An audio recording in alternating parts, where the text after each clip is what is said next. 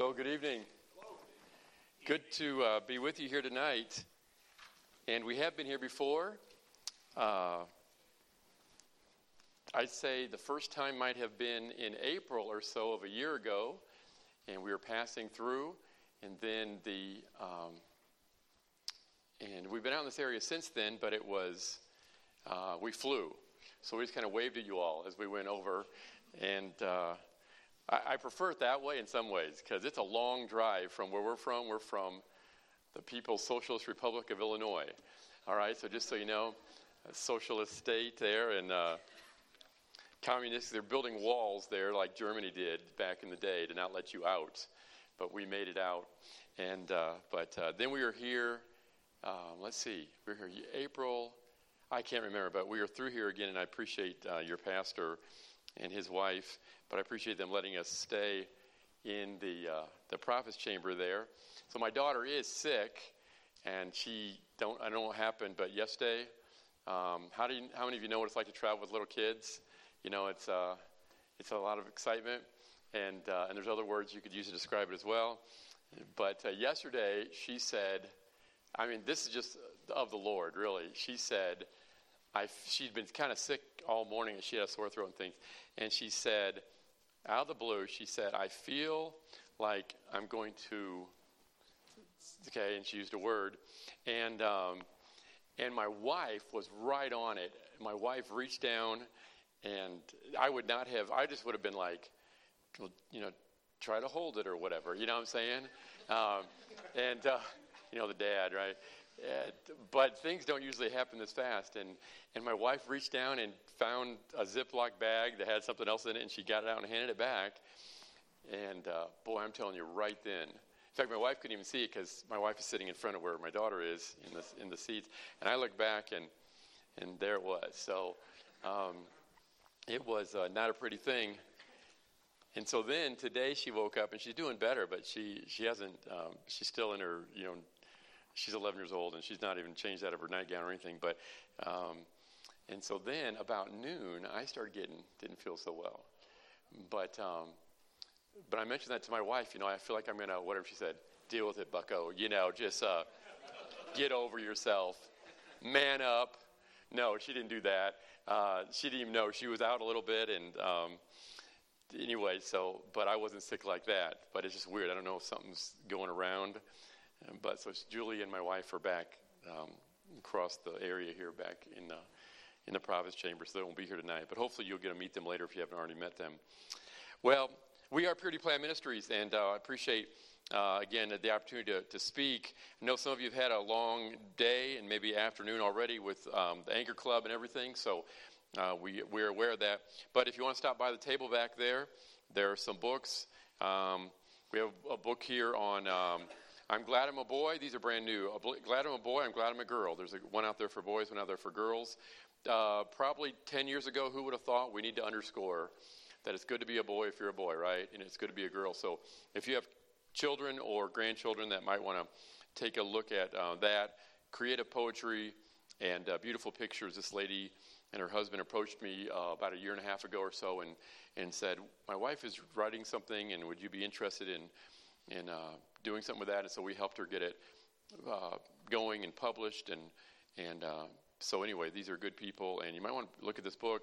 There's one back there for boys called Creative for Work. It's really good for both boys and girls, but Creative for Work and what's the other one, Micah?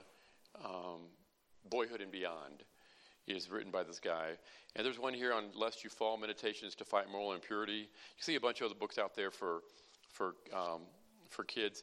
This one you probably haven't seen before. It's called 0-100 by a friend of mine. Probably now the best book we have out there. And it's called, on the back it says, I always thought the Christian life was 50-50. So the question is, how much of the Christian life is supposed to be us, meaning when it comes to trying to live for God and be what we're supposed to be, and how much of it is God? And it's called 0-100. Very interesting book. We probably have a couple copies out there still. But if you want to have any questions for us, let us know. But okay, well, why don't we jump in? I want us to let's just go to Romans chapter 7 for the moment, or Romans chapter 6. And so does everybody have two handouts or one handout? Two. You have two? Okay. All right. So we want to look, first of all, at the matter of how we get trapped in sin. And then, as the Lord leads, I want to deal with how we get free from sin. And if we don't get to all of it, then maybe we'll find a way to, point you to where I've dealt with this before or something, and you could listen in. I'm not sure exactly how that will work, but there is a lot of stuff here. But in Romans chapter number 6, there's some words that would be helpful to us. I don't know if you heard about the man who was preaching, and he said to may I told you this before, but he was preaching and he said to the congregation, he said, "I have so much to say, I don't know where to start." And they heard a little boy from the back, a little third grade boy said to his mom, "How about somewhere near the end?" So anyway, I don't know if we can start near the end tonight, but we'll try to move along. And I know you, again, have probably had a long day, but hopefully you can take some notes. If you need a pen or something, raise your hand, because there is a lot of fill in the blank here. So Romans chapter 6, as you know, this is probably Romans 6, 7, 8. I don't know your preacher's schedule of preaching and what he preaches on and what he comes back to often and what he doesn't get to every once in a while. The Bible's a big book. But Romans 6, 7, 8 is probably, in some ways, the high watermark about explaining how a person can be free from sin. All right? Now, when the Lord called this ministry years ago, now it's been about 11 years. We pastored after that, so we've only been out for about 6 years, being able to travel and things. But this has always been a fascinating chapter to me, series of chapters, Romans 6, 7, and 8. And I would encourage you to, if this hasn't been something that you've been aware of, about the importance of Romans 6, 7, and 8, it is deep, but it's absolutely theologically unmissable if you want to understand what God is saying. Well, let me ask you this. Do you think that God knows how a person can be free from sin? You think he does? You think the Apostle Paul figured it out? He did, and he was the one who penned this. And Romans 6, 7, 8 is phenomenal, and I would encourage you to just study it and ask God to open your mind, and it'll be maybe a lifelong study. But it is really, this idea is if you can get on the trail of what does God expect or want in the Christian's life to live above the power of sin, Romans 6, 7, 8 are going to take you there. There are a lot of other truth that has to be brought in too, but Romans 6, 7, 8 is definitely the theological foundation for the whole thing. So, in other words, we have to get back to what God is telling us is the foundation. And some of it will seem like, I don't get it, and it's impractical. I think what you got to do is you just got to, if you're an angry person, you just got to stop being angry. Okay? Well, how many have ever struggled with something and someone tells you to stop, and that helped about as much as someone saying, jump over the Grand Canyon? When someone tells you to stop being angry, just, going forward, if you get frustrated, just stop being frustrated.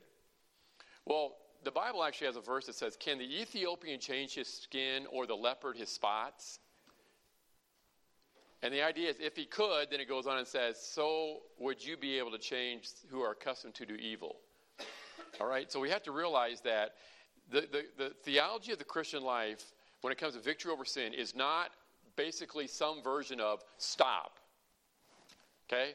Because what that does is cut out the Lord. Are you with me? The Lord doesn't want you to somehow find victory over besetting sin just because you really just worked harder at it this year than you did 5 years ago. Or you just made a decision this time and you're just going to, bless God, you're just going to make sure that decision starts and kicks in, and all that, it leaves out God. Even if you say, well, no, I'm not trying to leave out God. But if the focus is you, when the problem is you, then you've got a problem. All right? So if you're like, I'm the problem, yeah, no one makes me mad, although my husband actually does. And the kids, if they just behave better, I wouldn't have to throw stuff. All right? If you're a mom. If your neighbor was a better neighbor, you wouldn't have to be so angry at them. If traffic was different, if people drove all perfectly, you wouldn't have to yell at them as you went by, and because they drive so slow. How many know people drive slow? Anybody? Or badly?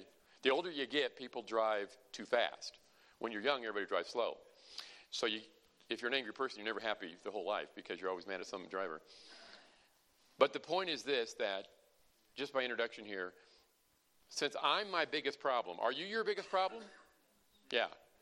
Not our spouse, not our kids, not the fact that I wasn't saved till I was 35, not the fact that my boss is out, my boss just, does not help me and he tries to aggravate me or I'm my biggest problem. So if I all of a sudden think, I got to be the solution, when I'm actually my biggest problem, then I'm going to have a problem. I've got to bring Romans 6, 7, 8 into it. So let's look at a few verses here. Verse 1 of chapter 6. What shall we say then? Shall we continue in sin that grace may abound? God forbid. How shall we that are dead to sin live any longer therein? So right off the bat here, they're saying something that doesn't sound like it's helpful, but it is. We're dead to sin. All right? And Paul's saying here, hey, are we supposed to continue sinning so that grace can just keep abounding? In other words, you can get God's forgiveness and all this. And he says, no, God forbid. How shall we that are dead to sin live any longer therein? And so he's saying, you're not even supposed to be, you don't need to be claiming God's grace. So this is what I say. We'll just let the Lord direct how far we get in the actual notes here. But just to say this. How many know 1 John 1:9? You know 1 John 1:9? If we confess our sins, he's faithful and just to what? Forgive us and cleanse from all unrighteousness. Now, so it really comes down to, is this your testimony? We probably go to the principle of 1 John 1:9 every day. Is that true? Okay, we're in church. That means everybody's like, I'm not answering anything because I got this, my face on here, my church face. Do we probably sin every day? Yeah.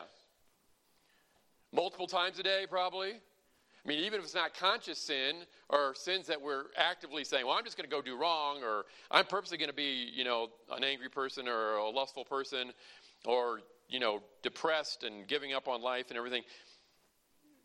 There are sins of commission. There are sins of what? Omission. There are sins of ignorance. There's all sorts of sins. And so we've got a major problem, meaning us. And so 1 John 1:9 comes in very handy because I need it like every day, right? But here's the thing. That's part of God's grace, that he gives us the cleansing ability at the end of, after we sin. But Pastor, first, here's my question to people. If God's grace can be on the end of sin, could it also be front-loaded on the front of sin? So that we don't have to claim 1 John 1:9. Couldn't we claim verses like 2 Corinthians 12, 9 through 11 or 12 that says, his grace is sufficient for me? Are you with me? In other words, we claim God's grace not to sin. We wouldn't have to claim God's grace to forgive us of sin. So we got to get our mind that if God's grace is sufficient to forgive me and cleanse me and pick me up, doesn't he have a grace, like Jude says, that he's able to keep me from falling? So why does a person sin? A person sins because they want to sin. So there's no sin you've ever committed that you didn't have an active part in it, where you decided your will, you used your will.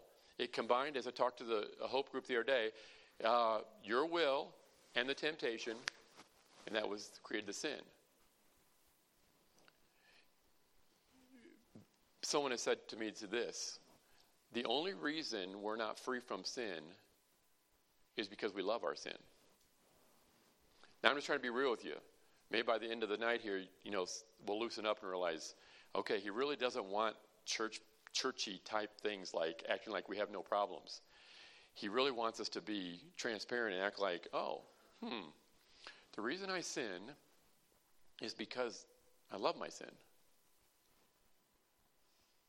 Well, if you say, I don't know if that, but it's certainly not because you hate your sin, right? Nobody ever goes, I say this all the time, nobody ever goes kicking and screaming into sin. It's never like the devil comes and puts my arm behind me. He's like, okay, Dave, go yell at your kids, because they're not obeying on the 10th time. And, they should obey. And so when you yell and threaten to ground them till they're 49, that'll work. And no one ever twisted my arm to make me sin. Usually, okay, now with me, I'm going to want you to nod your head this way, okay, because I already know who we are. Okay, we're all the same. Sin is where we kind of roll up our sleeves and go towards it. All right? I mean, no one's ever made you watch a movie that took God's name in vain, where you just stayed into it, or watched where it has sexual scenes. No one ever makes us do this. If we were made to do it, then it wouldn't be sin. Sin is where we choose to do it. So, but we're actually dead to sin, all right? So in God's mindset, if you're saved, there is a unresponsiveness that the new man has to sin. Okay, you're dead to sin, but now you're raised, we won't read the whole chapter, but now you're raised to new life. So baptism is a picture of this. You're dead to sin. God considers that old man dead. And dead meaning this like unresponsive. Okay, it's been put away. The have to, when it comes to sin, has been dealt with. You no longer have to sin. So we want to, we do, we never have to again. Now the Bible does say this about unsaved people. They are taken captive by him. What's the next phrase? At his will. So when you were unsaved, you had to sin. Maybe not every moment of every day, but eventually you would give in. A saved person doesn't have to ever give in. Let me say it again. A saved person doesn't ever have to give in. Why? Because if you have Christ in you, and if you're abiding in him, if you're trusting him, if you're running to him for the victory, Jesus doesn't lose battles. He's never lost a battle, and he won't lose yours if you bring him in. I say this all over the country. If you bring God into your battle, you will win that battle, because God's not a battle loser. He's a battle winner. He's a chain breaker. He sets the captive free. So we're dead to sin. And look at verse 3. Know ye not that as many of us as were baptized into Jesus Christ, were baptized into his death. Okay, it's not talking about like salvation by baptism. It's talking about we were placed in Jesus and immersed into him. And then it says, therefore we are buried with him by baptism into death, that like as Christ was raised up from the dead by the glory of the Father, even so, what's the next word? We also should walk in newness of life. Look at verse 6. Knowing this, that our old man is crucified with him, there's that idea of being dead, that the body of sin might be destroyed, that henceforth, I just love this phrase, that henceforth we should not serve sin. That's what God's goal is, that you would no longer serve sin. And the only reason you can hope that to be true, not that you will ever get to the place where you can't give in to sin, but you don't have to be at the place where you're just befuddled and bewildered. Why do I keep doing the things I do? Okay? He says this, no, you can walk in newness of life. You don't have to serve sin. Sin was your old master, as he says later on in the chapter. Look at verse 18. Being then made free from sin, you became the servants of righteousness. Okay, so now we have a new master. It's like this. Do we have anybody here who owns rental property, like you're a landlord? Anybody here? Okay. So I've known people that have done this, and let's say this gentleman back here, I used to rent from him. And then he sold the property, and a new landlord, a new owner came in. And we have a different arrangement. And let's say that new landlord says, you guys can live here rent-free. Or I have some other arrangement with him that has to do with, I'm not paying monthly anymore. And all of a sudden, what's your name, sir? Frank? Frank one day shows up at my door, and he says, you haven't been paying. And I'll be like, paying what? Paying your rent. Paying my rent to who? Me. I don't owe you rent. Yes, you do. And here's the bill that says you need to pay. And I'll say this, if I was smart, no, I'm not that smart sometimes, but if I was smart, I'd say, Frank, you need to get off my porch. Because there's a new owner. I don't owe you anything. And he could threaten. He could say, I'll call the cops on you. I'll have you thrown out on your ear. He could say all sorts of stuff. And I'll be like, I don't have to do anything to you. I'm dead to you. You're not my manager anymore. You're not my landlord. You're not my master anymore. All right? And the point is this.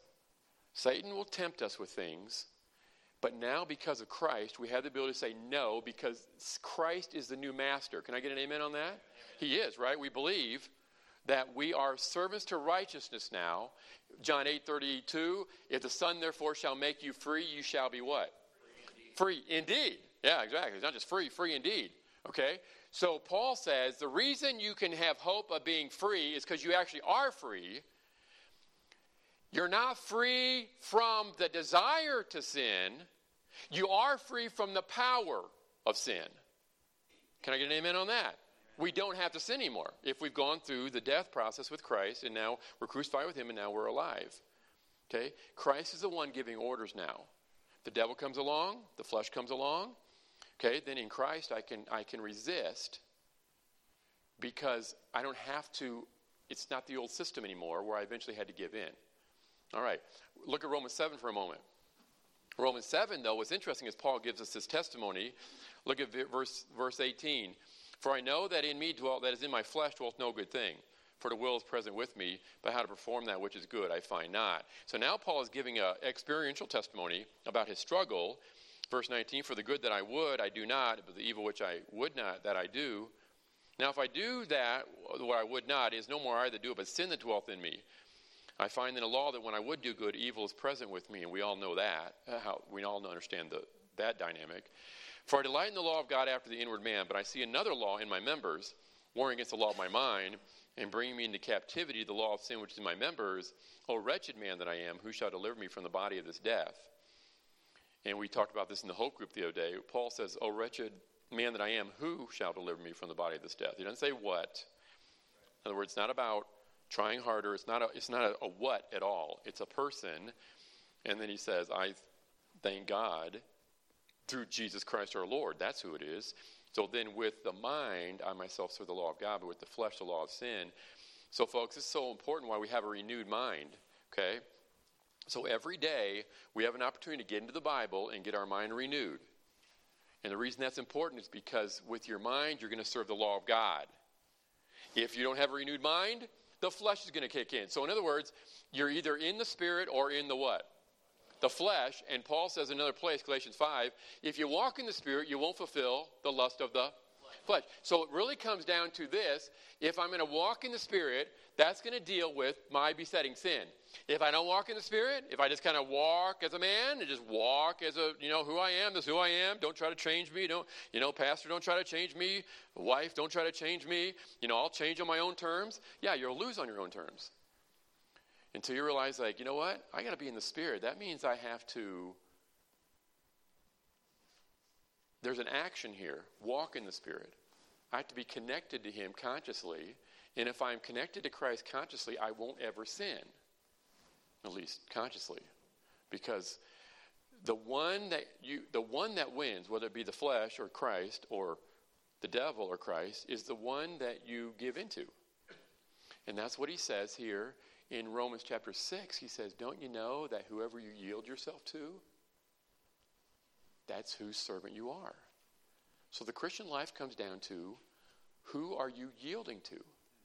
It's not about that you've had a problem for 30 years in this category. We all have had problems for 30 years. So I want you to raise your hand for a moment, then we'll jump into the outline. I'm going to ask you a question, but it's going to reveal that you're not perfect yet. So if you're still trying to fake it, and maybe everyone think you're perfect, you have to just keep your hand down, okay? So we'll be really impressed, because you'll know that you're actually lying in church. Okay, here we go. How many say, yeah, there are things that I have that I am weak in. There are areas that I struggle with that have been a long time struggle. Okay, so maybe 5 years, 10 years, 15 years, 30 years, 50 years. Maybe it's just been since 3 months. But you have a struggle in an area, and it's pretty persistent. Can you raise your hand? All right, we're looking around. Okay. All right, put your hands down. How many say, no, I don't have any struggles. In fact, I'm like Gabriel. I just come to church so I can bless everybody by my presence. Anybody? Did you raise your hand, Pastor? Oh, no, you're straightening your tie. Okay. You made me nervous there because his wife looked at him like, how dare you raise your hand? Okay, no. All right. So the person who wins, no matter how long and of long-term standing your problem is, the person who wins going forward, because you're not a captive to sin anymore, you've been freed at the expense of the life of Christ on this earth. That's what it cost him to free you. He didn't just say, oh, I'll help you if you need help. No, he actually died to free you. The only reason we sin, what happens when we sin is this, or don't sin, is who we choose to give into. I give into myself, my passions, my desires, my lusts, my logic, or given to Christ. So it comes down to Romans 6, 7, and 8 are all about, so Romans 6 is about the truth of dying to sin. Romans 7 comes down to being dead to the law, which is another point, the first part being dead to the law. But then it talks about that there's this battle. And then it says the battle is one in your mind. It's not positive thinking. I'm not talking about that. But the fact is, the way you resist temptation is sometimes your body's involved. If I'm in a bad situation around bad people and they're tempting me to drink or to smoke or to, and they're taking God's name in vain and all sorts of stuff. I mean, sometimes, like Joseph, you just have to get out, right? But usually the battle's one up here.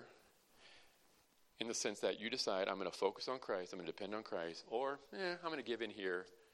I'm going to, my wife's being angry at me, so she does not respond unless I really go after her. So I'm going to give it to her.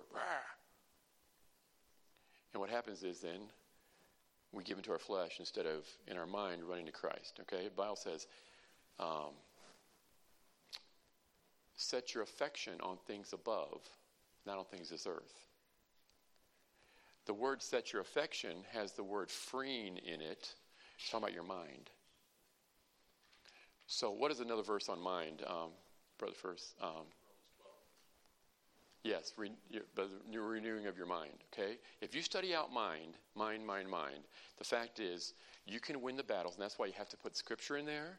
You have to renew your mind. You just have to do whatever God wants you to do with your mind because the battle is won or lost up here. Okay, there's a verse I'm forgetting, though. All that. Perfect. Thank you. Let this mind be in you, which is also in Christ Jesus.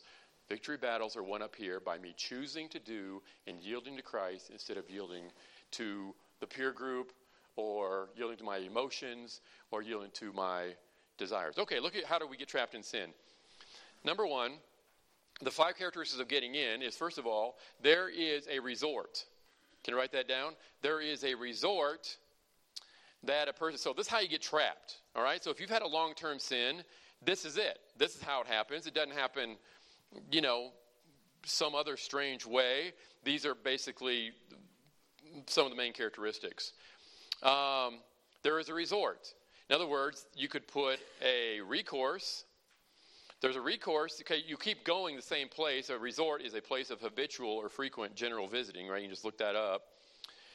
It's a place you go, all right? So sin is a place you go.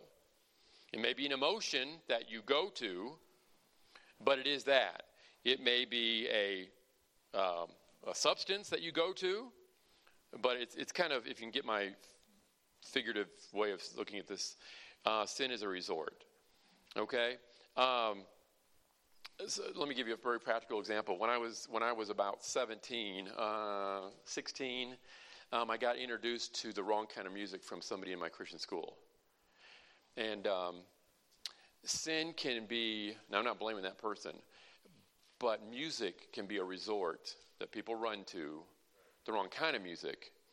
And they might know it's wrong, they might have to hide it, they might justify and say, well, my pastor doesn't agree with this, but that's okay, and blah, blah. Well, yeah, and so we don't care, ultimately, who says what and who doesn't say what. What it comes down to is there is right and wrong, and what matters is what the Spirit says. But what's interesting is, I'm going to say something about music here. I don't know where you come from and all sort of stuff. I was a music minor in school, but just to say this a little bit about music is that everything in this world is corrupted since the fall. Everything is tainted. All right? So we can't just say that there's nothing that's not tainted. So music is tainted. And the unbelievers that make music, they're appealing to a certain crowd. Now, if that same music appeals to me, that probably says something about me. Does that make sense? Because when people go to bars, there's a soundtrack. Okay? And it's not Handel's Messiah. Hallelujah. Okay? It's not Ron Hamilton. It's not. There's a soundtrack that people who are unsaved sin to. Are you with me? Right. Whether it be drinking or promiscuousness, there's a soundtrack. Literally. There's a musical type. Now, if when I wasn't right with the Lord at 16, that music appealed to me. For one reason, I wasn't right with the Lord. But should music that appeals to all sorts, that goes on literally sometimes while the wicked are sinning, should that be in the life of a believer? There's something incongruous there. So then I just ask myself, maybe my musical taste need to be changed. And what I'm going to have to do is realize that music, though, is a resort for me. Now, so here's the thing. When I'm in a bad mood, if you're having a bad day, do you go to a certain type of media, music, movies, friends, when you're having a bad day? Because your flesh is looking for a resort to go to get a little bit of relief. Okay? It's a resort, and God wants to, here's the hard part, God wants to be our resort in every situation. And if we say that doesn't sound appealing at all. You mean I can't sin and God wants to be my resort? That sounds like so vanilla-ish. Like, do you guys like vanilla? If you give me a chance between chocolate ice cream and vanilla ice cream, it's not even a question. I don't really like vanilla that much, unless there's no chocolate. Then I'm all in. I'll jump in the vat, okay? But the point is, it's a resort, okay? Look at this. Bible examples of sinful resorts. Samson, Judges 6. Samson's resort was women. Solomon's happened to be women also. So the blank number 2 is Solomon. Israel. Solomon definitely had a problem, right? If you had 300 wives and 700 concubines, that's a lot of dating that's going on, okay? Someone did figure out sometime how many marriages you have to have a week to marry that many women. We're talking about like every third day or whatever he's getting married, or something. Try to do 1,000. Try to, people lived back then to maybe 50 or whatever. He probably didn't start this till he was 20-ish or something. In 30 years, 700 concubines, and 300 wives, that's a lot of marriages. Does anyone say, I have a problem with one? No, we don't want to ask that, okay? 300, all right? They have a problem with just one of us. Israel, Ezekiel 29, they had high places. Look at the bottom line on that first page. You can turn to or resort to and delight yourself in God, or you can turn to, resort to, and delight yourself in something else, and sin comes when it's something else. All right. You can look at the verse on the next page, but I love the third one down, Psalm 71:3. Be thou my strong habitation, whereunto I may, you might want to underline, continually resort. By the way, I don't know your background. You may be newly saved. You may be saved for many years. Anything I say about music or whatever, just realize this. I'm talking about my own experience. You might have a different thought process about it, but it'd be interesting for you to hear the fact of someone who actually says, when I was listening to wrong music, it had nothing to do with God. And I'm not just trying to bring it around. I'm trying to almost back off and say this, that I'm not hammering you because I don't know you. Does that make sense? I'm not, if you struggle with certain music or something that's maybe not, you're trying to work through that. I'm not hammering you. I'm just trying to say, all my life I have struggled with things like that. Okay? And to this day, there are things that a guy will struggle with that a girl might think, like a lady might think, I don't even know. Like, for instance, a weakness of mine over the years was certain types of media where it's like this guy is like blowing up buildings and stuff, saving the world from the terrorists or whatever. Now some women might be like, why would you watch a movie where he's like blowing up skyscrapers? It's like, are you kidding? That's the best stuff ever. The more skyscrapers get blown to bits, that's the better. Okay? Women are kind of like, no, for me it's those movies that just, I'm crying and, and all sorts of stuff. Well, Guys and girls are different, but all my life I've had certain weaknesses when it comes to music or media, this type of stuff. And so I'm just trying to tell you where I'm coming from, that a lot of it just was the flesh. God never made me want to watch an R-rated movie where, they're killing all the zombies, all right? Had nothing to do with God. Number two, there are basic root issues. We're jumping down a little bit. Some of this is kind of like things to think about. There are basic root issues. The three root issues are, anyone remember what they are?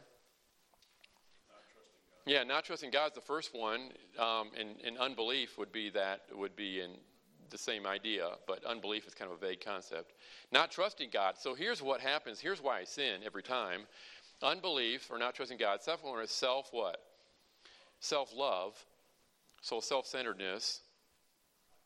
And the third one is pride. Thank you. So some of you who were not in the Hope thing the other day, I just want to say I teach this all over the country, that these are three sins. There are three issues that are always in play every time you sin.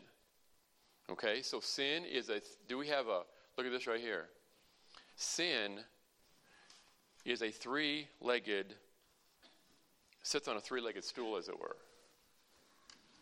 1, 2, 3. So your besetting sin is up here. Your child's besetting sin is up here. But every time in play is not trusting God, self-centeredness, and pride. So the thing is this, I go around the country telling people we can focus on our sin, and we should, because that's the thing that's grieving God's heart. But do you think those things are grieving God's heart? You can't sin unless you're proud. You can't sin unless you're thinking about yourself and giving into what yourself wants to do. You can't sin unless you leave God out. Now, I can't remember what I preached on last time I was here, but let me just say this. I know it says emergency exit only, so I won't open it up. But here's how bad it is when we give into sin. The first one is the worst one, unbelief. It's like this. If I would just open the door to God, if I would just trust Him in the problem, I would never have to sin.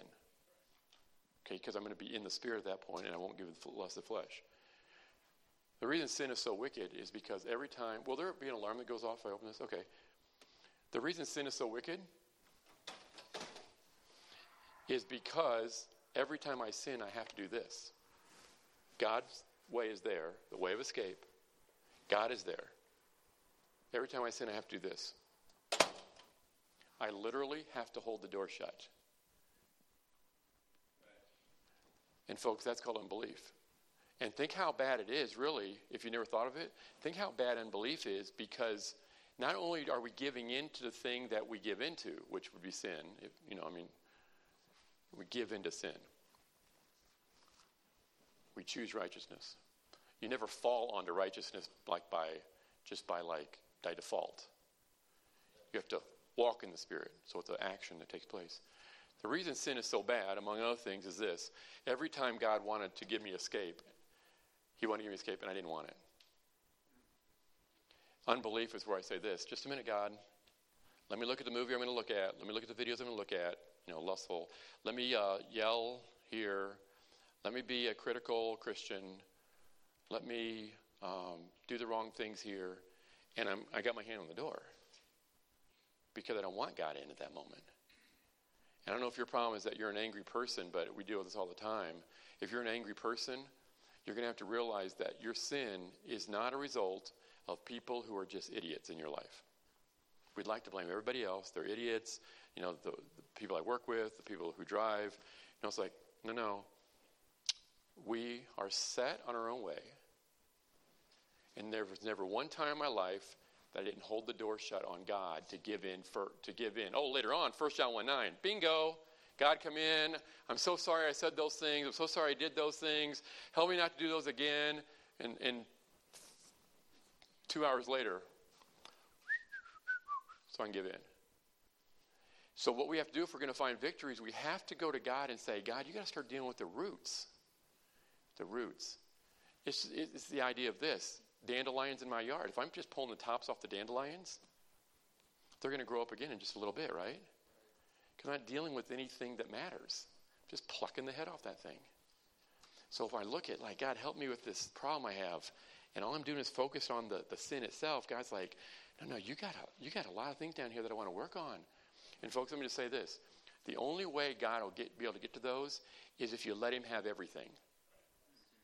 As long as you're kind of a half-consecrated Christian and you get concerned about a besetting sin and you only want him to deal with that sin, but you're not wanting him to, like, take your life, take control of your life, he won't help you because he's not playing games.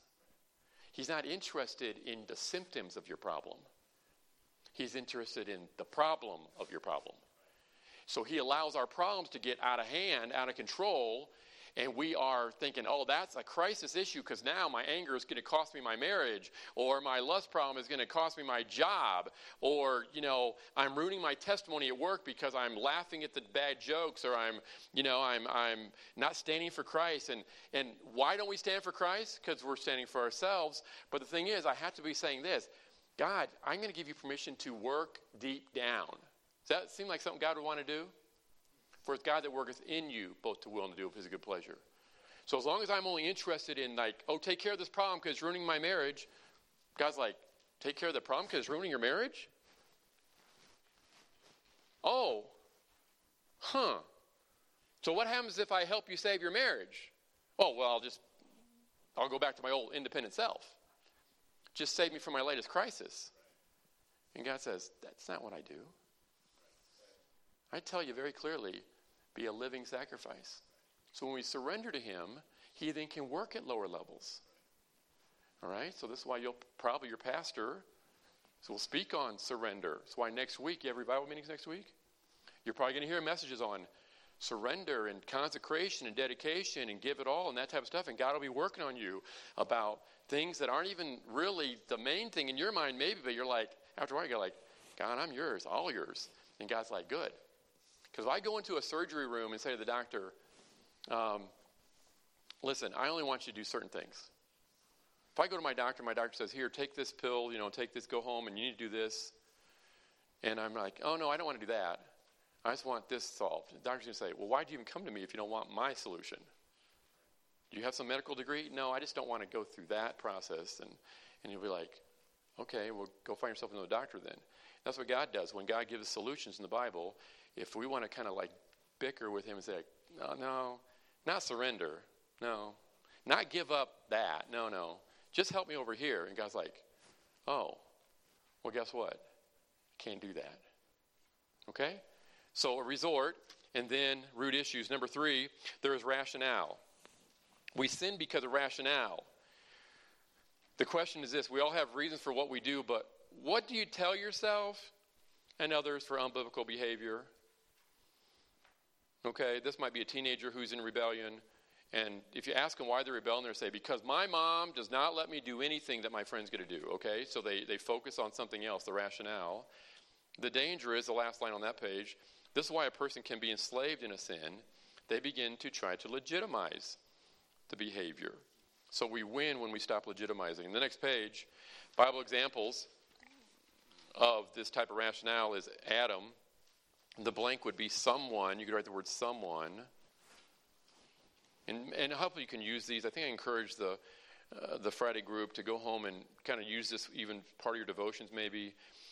Blaming someone, the second blank is blaming something. Blaming something else. This is the slothful man. He won't plow by reason of the cold. Or he says there's a lion in the streets. He's blaming something always, but he's just being slothful and lazy. Absalom was citing justice. You could write down the word justice or fairness. So Absalom got way out of line, ended up costing him his life. And he started with telling people, hey, you could, if David, my father, had someone here that would hear your grievances, that's what you need. I'm here for you. So he was citing justice. Sometimes, now I'm going to be honest with you. This has been a problem with me over the years. This has been. And that's probably why it's in these notes. Do you realize that when God works on your heart, so I got right with the Lord about 17. And I think I'd been right with the Lord, but then there was a period of time where then I had to come back to the Lord in a big way. And that changed everything. But sometimes Is God a God of justness? He is, isn't he? So sometimes when you move closer to the Lord, you get the attributes he has. So I'm a person, I'm not trying to talk about I'm spiritual, I'm just saying this is one thing. I'm very interested in that fairness and right be done. But that can have a bad side too. Because then when I see things not being done right, I can justify having a bad attitude or being critical or being gossipy. Is anybody with me? So let's say the place you work, the management is just terrible. Okay? Or the place you used to work if you're retired or whatever. You know what? We can say, well, because they're bad, it justifies me being able to just be disgruntled as an employee, even though I'm a Christian. When God actually says your real master is Jesus, right? You serve the Lord Christ. But we can justify because they're doing something wrong, that I can do something wrong, because my point is actually more legitimate than what they're doing. But God says, I don't need you to get involved in this. Okay? In other words, God doesn't need you to sin just because other people are sinning. Is anybody with me? And this is what's really easy, even in a church. The biggest command, essentially, right up there when it comes to churches is love one another. Does that sound like something the Bible would say a lot of? There's really no commandment greater than these is to love God and then love your neighbor as yourself. But in churches, we don't love our neighbor as ourselves. And the reason is because we see all these problems. We see that person doing this. We see that person dropping out of church. And, why are they dropping out of church? I heard they're la, la, la, la, la, Or did you see what she did? Or did you hear the way she treated that kid in Kangaroo Club or whatever? And we're doing all these things, and we're justifying our wrong action because of someone else's wrong action. And we could act like, well, I'm just trying to go on record to say that's not right. God doesn't need you to go on record with your 3 other gossipy friends that something's not right. So we can't cite, I'm just doing this. Sometimes someone can justify being angry because it gets results. So let's say, are you guys related? You are? We are brothers. So let's say you're my sons. Scary thought, I know. All right? But here's the thing. Let's say you're younger. Let's say you're about 12 and 13. And I know that when I get angry, because you don't obey very well. Now, your brother obeys very well. You don't, okay? But then sometimes you don't clean your rooms up like you're supposed to, or I have to tell you 3 times to put away this and this or finish a job, and you guys are not listening. So finally, after I've told you 3 times, I'm going to be like, now listen to me. I've already told you 3 times. Next time, okay, and I'm all mad, right? And what happens is you guys snap into place. I mean, in my story here. Now, you may be really bad and not snap into place. I don't know. That's for next week's revival meeting. But see, then I justify it. See, when you get angry, it works. What happens is God saying, there you go. Now you're like knee deep into your own trap. Because now you're rationalizing that it's okay for me to put one more wound on Christ on the cross because it works with my rebellious kids. And I know I'm doubling back a little bit, but the point is this. I have to realize that God, that's unbelief too. What I'm doing is saying this. I know I'm not supposed to be angry. I know it shoots my testimony. I know it's not right, but it gets results. Just a minute, God. I'll be done in a minute. And God's like, you are justifying your sin because it gets results. And folks, we just got to go back and say, you know what? I've got to stop playing this game with God. That God doesn't need me to correct this world or correct other people all the time.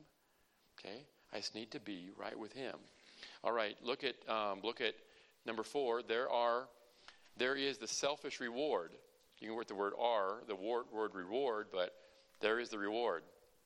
In other words, the selfish reward, and this is how we continue to sin, is because there is some payout. It feels good to gossip.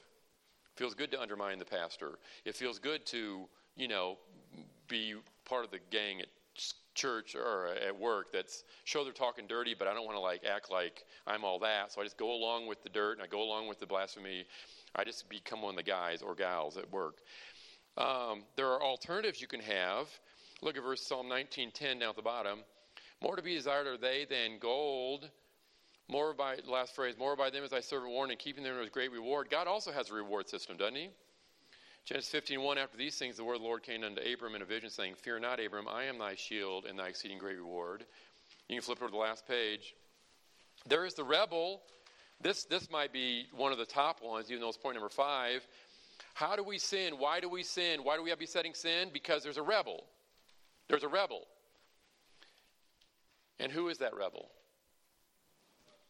Us. You could write next to it in parentheses, me. Nobody can make me rebel. I choose to rebel. And you can see Bible examples there. This is where, see underneath the Bible examples, there's some lines there. It says, this is where a person reveals his or her leaning or their bent or their inclination. I have all these synonyms. But this is what happens. When I'm a rebel, when I give in, this is where I reveal, actually, that I lean toward this. I'm more inclined to be a rebel than I am to be righteous. I reveal my corruption, my rogue nature. Every one of these points has a question. I'll read this one. Ask yourself, where have I defied God or biblical truth to participate in my sin?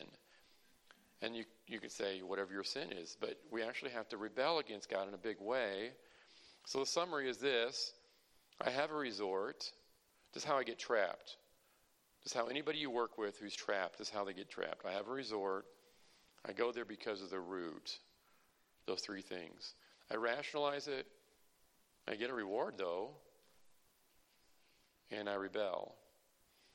And so these are very serious things, and I think a person has to look at these and say, God, you got to change me to a deep level. What I need is for there to be what's that last word? A rescuer. Yeah. And not just a rescue, but a rescuer. It goes back to the person. And that person's going to free me from myself, my bondage. So this is the development of a trapped believer, and there's a lot to be said. And on the back table there are some handouts. Can you go with me to the second handout real fast? Brother Matt, maybe you can tell me how much you want me to do on this. But how do we find freedom? Let's just whiz through this. Now this is probably an hour and a half, some things here, but how I find freedom. One authority, now this refers to sexual addiction, just so you know, okay? So this is originally probably done for a men's group or something, or a college group. One authority on sexual addiction says that does everybody have this next sheet? Okay. Most men never get out of sexual addiction. Okay. So this one authority says he realized one day he was in sexual addiction, and he realized, this is what he says in his book, that he realized that most men never get out of sexual addiction. And I say, thankfully, though, there's a road that can be traveled to live in victory. Now, let me just tell you what this guy said. This guy said, so he was like a 20-year sexual addict, all right? And he's writing in his book about this, and he says this, there was a day where I realized that most men never get out. And he says, that was the day I cut the cord to my cable. Now, that's a euphemism for, getting rid of the things that were trapping him on TV. I don't think he literally meant cable, but he might have been. But maybe today would be satellite or subscription to, Netflix or whatever. Whatever is causing you. And this is what he said. There was a day when I realized most men don't get out. And that is true, just so you know, okay? And whatever your besetting sin is, most people don't get out. They just die that carnal Christian. Even if everyone thinks they're great, even if they're a deacon in the church, even if they're, the head of the bake sale or whatever. Do you guys do bake sales here? Okay. Good thing I disclaimed that. You might think, bake sales, that's for liberal churches. All right. Well, anyway, we don't do bake sales. Are you kidding? All right. So, but the point is, even if you're respected at church, doesn't mean that you're where you need to be spiritually, right? And most people don't get out because they don't do what's going to take. And what he meant was, I finally said, you know what? I'm going to have to do what it takes by God's grace, all right? At some point, the next phrase, at some point, God has to truly intervene in a person's life after salvation, or else they will never break through from the Romans 7 experience. That whole idea we read, what I do, I don't want to do, what I don't do, what I don't want to do is what I do. That is, their sanctification in particular areas will get stalled. All right, so what it takes to get out. This is a 7-fold framework for getting out of sin. And there's a lot that goes into all this, but if you're interested, there's help here, all right, you at least begin to get the outline of what you need to do. Number one is there has to be a desperate need. Can you write that word desperate down? If anyone else needs a handout, let me know. We can get one to you real fast. It has to be desperate need. This is, and by the way, every once in a while, again, you will see reference to sexual sin, but only because that was how I designed this. But a desperate need. This is not just, you might want to write this down. It says underneath it, this is not just acknowledgement or awareness of a problem. Okay? Being aware of your struggle is not the same as being desperate about your struggle. All right? So God has help for people who are desperate. All right? And by the way, if you're working with someone who's struggling with a sin, these are things you would pray for. Okay? Because they're not going to get out just because they come to you about, help me with this problem or this problem. Okay? You're going to be looking for 7 things here, at least many of these. Desperate need. The paragraph says the hope of a person is in his desperateness. This goes for all of us, okay? In other words, this is not just for the person struggling with drugs or having really bad sexual sin. No. This is the person whom God is stripping away of his self-reliance, self-trust, self-hope. This person is beginning to see himself in his true state. He is realizing the problem is not just surface, that the problem is within him or her. Jeremiah 13:23, can the Ethiopian change his skin or the leopard his spots? Then may you also do good that are accustomed to do evil. You're not going to change your nature, okay, unless you're desperate. God's got to do it, but he works with desperate people. And let me say this too. Do a study on the miracles. I may have told someone this lately. I don't think I said this to the group on Friday. Do a study on the miracles. God doesn't do miracles except for desperate people. Think about a miracle. Now, we're not talking about they're all ready to die, but some of them were. The widow of Zarephath, these widows, they have no food, they're dying, the famine is taking them. The children of Israel at the Red Sea. God does a great miracle. How many know, what did God do at the Red Sea? Anyone remember? Part of the Red Sea. Is that a pretty big miracle? Years ago, I saw a cartoon of a guy that was, I think it was like Far Side or something, and he showed Moses practicing that when he was younger. And it showed him in the bathtub trying to split the water or whatever, okay? And it didn't happen, all right? But the point was that God does miracles for desperate people. Very rarely will you find a miracle in the Bible, old or new, where God just says, okay, these people don't have any problems. They're not desperate. There's no crisis. I'm just going to do a great miracle. No. Study it out. Study it out. Seriously, I bet you won't find a handful of exceptions. So here's the thing. In your life, if you need a miracle, if your children need a miracle, your ministry needs a miracle, God does it when we're desperate. Because that's how God works. He wants us to get to the end of what? End of ourselves. The end of ourselves, the beginning of God. Amen? So desperate need. My landscape. Oh, God, look at the next phrase underneath number 1. God is working to bring you out by bringing you down. That's what God's doing. So if you're having trouble in your marriage, if you're having trouble in your personal life, if your thought life is just killing you, if you are in a mess with your testimony at work, or you just can't even get up in the mornings to read your Bible, you're just basically giving into your flesh, if you have a problem with overeating, whatever the problem might be, God is trying to bring you out by bringing you down. But we want out, and God says the way out is the way down, right? God gives grace to the who? The humble. He lifts up the humble, all right? As long as I'm proud, one of the 3 legs of the besetting sin stool, I'm not getting out. I have to go and let God crush me. He says somewhere in Psalms, Brother First, maybe you can give me the verse. I know. God is nigh to those who have a broken heart. It doesn't mean like my girlfriend broke up with me and I'm brokenhearted. I guess it could mean that, but it doesn't. I wish it did. Not that my girlfriend broke up with me. I don't have girlfriends now. I just have my wife. I think she's listening to this too, so I have to really be careful what I say. But the word means crushed. God is nigh to those who are crushed. And it's not talking about, your girlfriend of, 4 months stopped sending you Valentines. It's like, I'm desperate. I'm broken. Okay? All right, number 2. Destroyed confidence. Destroyed confidence.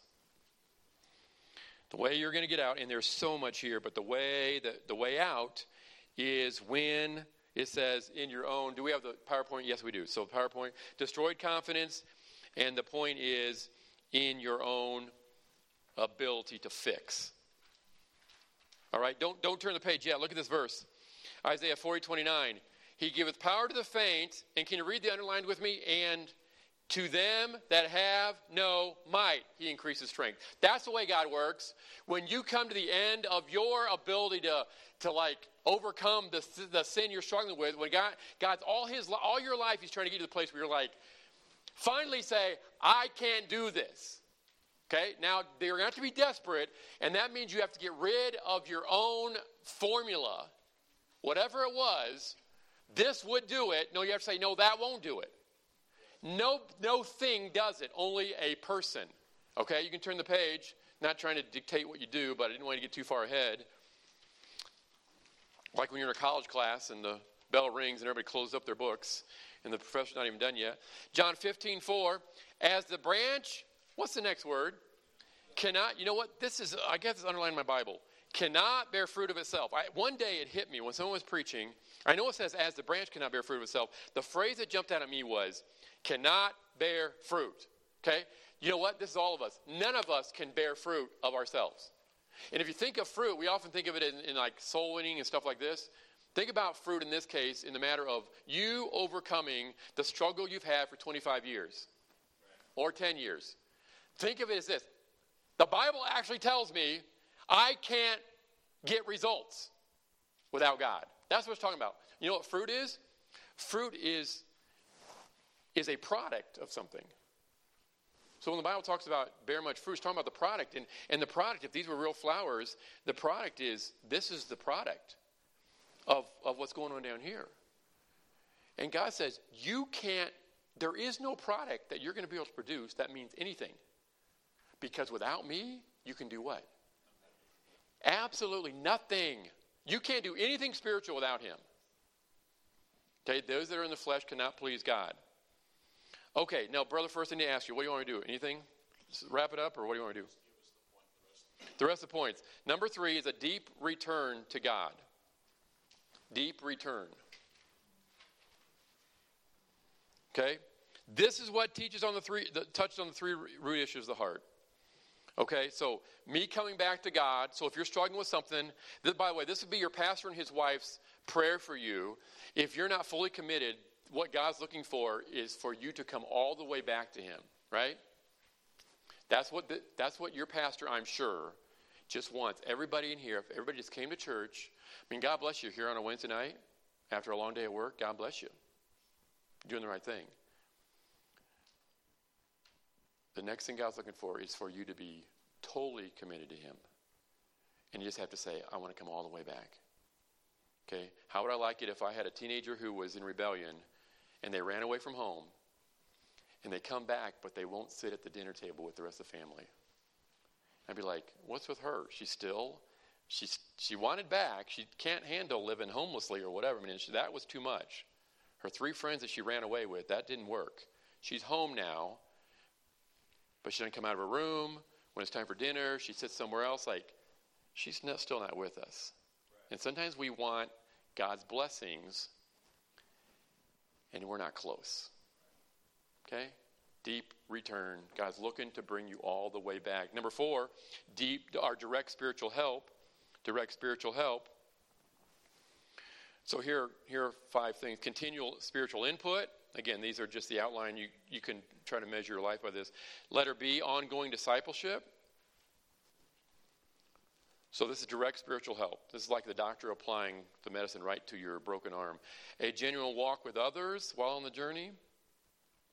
You surround yourself by good people. Christianity is not a self-help club or for lone rangers. Letter D, a God-dependent focus to daily deal with root problems. Every day we're going to need God to help us overcome those 3 things. Letter E, personal accountability. Okay, we need people to help us. Number 5, down Roman numeral 5, determined cleaning. You can put cleaning up if you want to. But of 7 areas, all right? And there's verses you could write down. Do you have down Judges 14 on your notes? Judges 14, 1-9 is where Samson found this honey. And I use that euphemistically a little bit. For letter A, the heart loves. God will help us to overcome sin, but he has to change what we really love in our heart. Letter B, the habits. Man, habits are hard to break, aren't they? But Jesus doesn't have the same habits you have. His habits are righteousness, always doing the will of his Father. Letter C, the honey spots. It's in quotes, the honey spots. In other words, where Samson found the honey, he went back and he killed the bear and he went back and saw the honey, or the lion. The honey spots. In other words, this is where are you finding, is there a certain place you're finding the things that are leading you to sin? A guy looking at the wrong stuff, he can count on one hand where he's going to find the stuff. It's not like every day he goes and does his sin a different way. Certain ways that he's, certain rituals and certain ways of finding the wrong stuff. The home, letter D, the home. What we're talking about here is cleaning the home up. Sometimes our home's lives can be a problem. We get trapped at home with things that we've allowed to be there. Letter E, the hostile past. The hostile past. Or you could put in parentheses, my history. Sometimes there's things from our past in our history we have to go back and deal with. If I'm bitter against my dad from when I was a teenager, I'm going to have to revisit that and get right with God about that. Okay. Letter F, the hold. Here we go. The hold of Hollywood. This is what gives me friends that like me on Facebook. Talking about Hollywood. The hindrance, letter G, of friends and peers. You're being patient. We got 2 more. Letter 6, rule number 6, deliberate action. Deliberate action against threats. You have to actually take action. The little arrow there, the obvious, first of all, the obvious and historical threats. So letter A is personal triggers.